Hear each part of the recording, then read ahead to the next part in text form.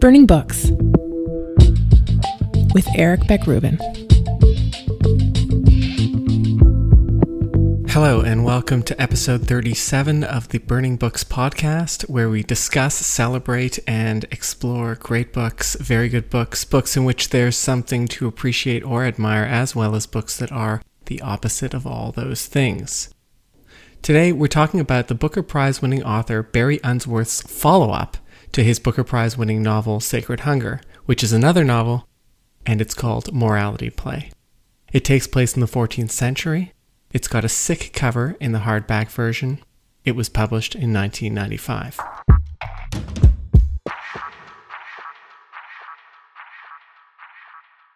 When I want to read a book that takes me elsewhere, usually Mediterranean Europe, sometimes the Middle East, often at some politically volatile time in the past, I turn to Unsworth. This is what I was led to expect with my first and amazing encounter with his work, Pascali's Island. And since reading that truly outstanding tale told by a lowly servant of the decaying Ottoman Empire, marooned on what will soon be a Greek island, I've gone back to the same author for The Ruby in Her Navel and Land of Marvels, neither touching the heights of Pascali's Island, which of course did have the irresistible set on a Greek island factor going for it, which I think I mentioned in past podcasts, but both decent reads. Morality Play, however, takes a major turn from the warmer lands that are the settings of all these three novels. This one is set in the cold, in December, in England, in the 14th century, so no ouzo, no resort towns, and lots of wet filth in the most literal sense. A morality play is a theatrical production that is medievalish, Renaissance-ish in origins, and I'm sure there's more than one scholar out there who can be far more precise. In my defense, I can say the periods are not nearly as distinct from one another as the terms suggest. That most medieval of pastimes, witch burnings, was still regular entertainment well into the so-called rebirth of European culture. And that rebirth itself touched only a small portion of society. Create your own Venn diagram accordingly. In any case, for the oral culture that did exist at that time, morality plays taught lessons to their audiences by reenacting familiar episodes from the Bible or popular myth, usually with actors personifying virtues and vices. I know what you're thinking, super entertaining. What happens in the novel Morality Play, though, does actually have the promise of entertainment. The story is narrated by a monk on the run, outside his parish and therefore in violation of the law of the land. And it begins when this monk crosses paths with a troupe of actors, people who are allowed to circulate through the English countryside, provided they've been given permission by the governing lords. It seems then that this monk on the run is in luck. If he blends into the troupe, he could very well find his ticket out of trouble. Only one problem: the fact that acting is one of the practices that is expressly forbidden to men of the church. It turns out, however, that the animus is mutual. The anti-clerical force among the troupe is strong. They don't want churchmen around, and who could blame them? For one, men of the church were seen as corrupted, power-hungry individuals, and often parodied as such in morality plays. For two, actors got their patronage from lords, not the clergy, and the two forces did not mix. In this meeting between the monk and the actors, however, each party has something the other needs. The troupe has just lost one of its actors. The monk needs cover as he makes his way through the countryside. So maybe there is a match to be made. The troupe puts the monk through a rigorous audition. Twist your arm this way. Catch a ball. No, seriously, that's the audition. And without a callback, he is hired. The newly expanded troupe makes their way to the nearest town to bury their recently deceased member, and this is where the real action of the novel begins. Arriving late in the day, they find shelter in the village inn and wait till the next morning to arrange for the funeral. Before that happens, though, they hear some local news. A body has been discovered. The body of a 12-year-old boy. The boy is named Thomas Wells. Furthermore, the authorities have identified a suspect and arrested her. Yes, her. It's a young woman. In order to recoup some of the funds spent on the detour and burial, the players set up a performance in the courtyard of the inn. It's a play about Adam and temptation, but it isn't much of a success. not when competing against the more riveting background tale about the young boy and the woman who murdered him. The senior player of the troupe, Martin, laments the secondary status of the troupe to the narrator. According to Martin, the problem is not merely that their stories aren't gripping the crowds as they once did. It's that their little troupe, a legitimately indie outfit, now finds itself competing with studio system-sized productions financed by bigger patrons and budgets. "We are only 6 players," Martin said. "What can 6 do?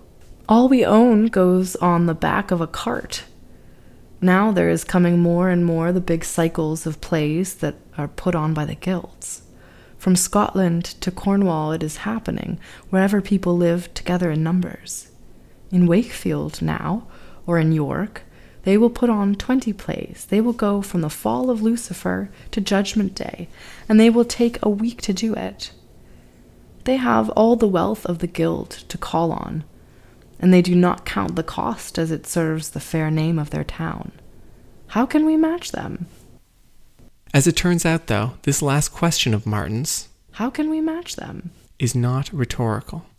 Martin has a plan. It involves the murder of young Thomas Wells. It turns out the facts of the case, to which Martin has been paying particular attention, do not, as they say on TV, add up. So what if, Martin reasons, instead of putting out another reenactment of Adam or Eden or the flood, the troupe do a play on the murder of Thomas Wells?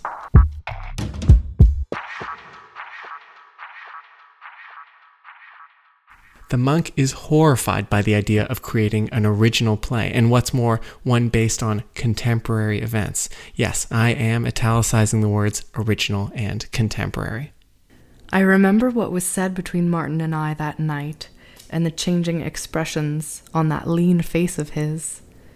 He had done already what he could always do with frightening ease. He had passed from notion to intention to strategy, as if between them there was no curtain, nor even a screen of mist. What the monk is sensing is that Martin has been ruminating about this idea of creating a play based on contemporary events, for a while. Thing is, at that time, the 14th century, creating art is not something that actors, painters, musicians, what we today would call artists, it's not something they did. Their task was to recall, to perpetuate, to transmit convention. And if originality ever entered the picture, it was more accident than intention. What Martin was seditiously suggesting was that the troupe intentionally break this mold, and this is exactly what they do, and it leads to immediate and unpredictable consequences. The first consequence is a good one. The play of Thomas Wells is advertised throughout the village, and the courtyard of the inn palpitates with anticipation. The crowd is enormous and enthralled, and the troupe make more money that night than ever before. But as you know, mo money, mo problems. The troupe decide to act out the play again to get more box office, and as a result, the play gets interest from forces outside the crowd. There is a justice who has arrived to oversee the trial. There are men who foment against the church, who see the play as a plausible alternative theory of the crime. And all of this stirs trouble for the actors.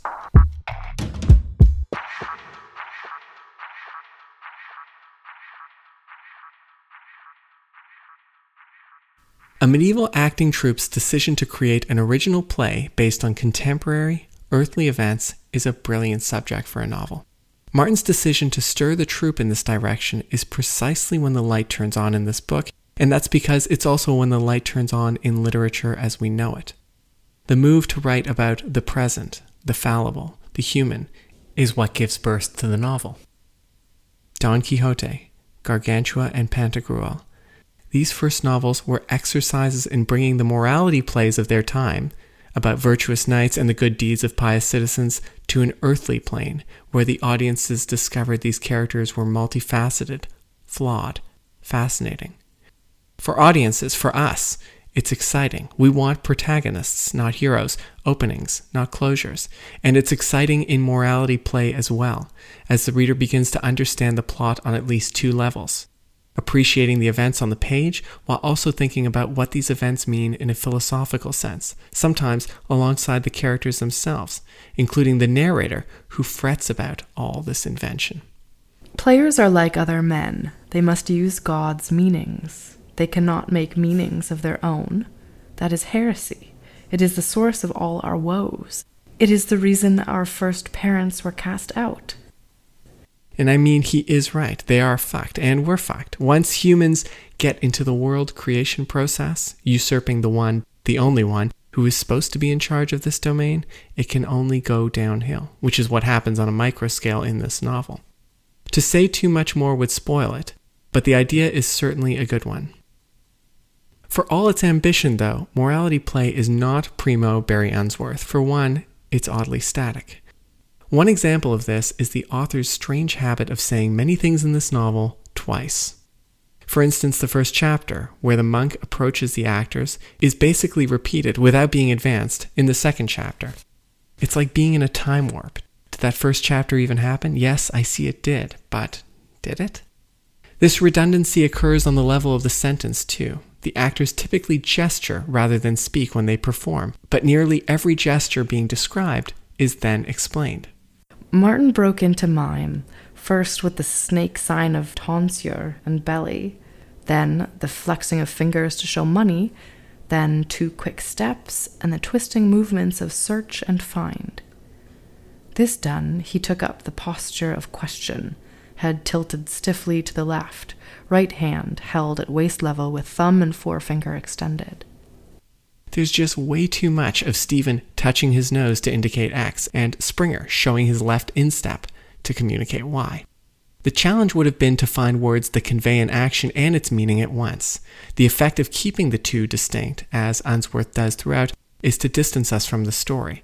You can't be immersed in the scene when someone is constantly whispering in your ear what you're meant to be watching and thinking.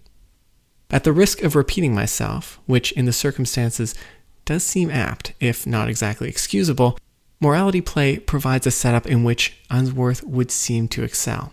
The idea that art can change, can be responsive to its context, can take in the low world of the everyday and make it the most important thing in our lives, all this brings Morality Play close to The Dialogic Imagination by M.M. Bakhtin, Bakhtin, one of the books that best spells out the origins and possibilities of fiction. But for all the potential at its command, Morality Play is unaccountably low wattage. Unsworth is excellent at bringing us to faraway places. I think that may be his genius and one of the reasons I keep reading him. But once we've arrived there, he's not as sure-handed. I wish he had shorn the plot of this novel, gotten closer to the essence of his story about the birth of a new kind of art, and opened the possibilities therein. Instead, he ties his investigations to a strangely conventional plot, which is an unfortunate irony of this novel, a story that was set up to be about newness.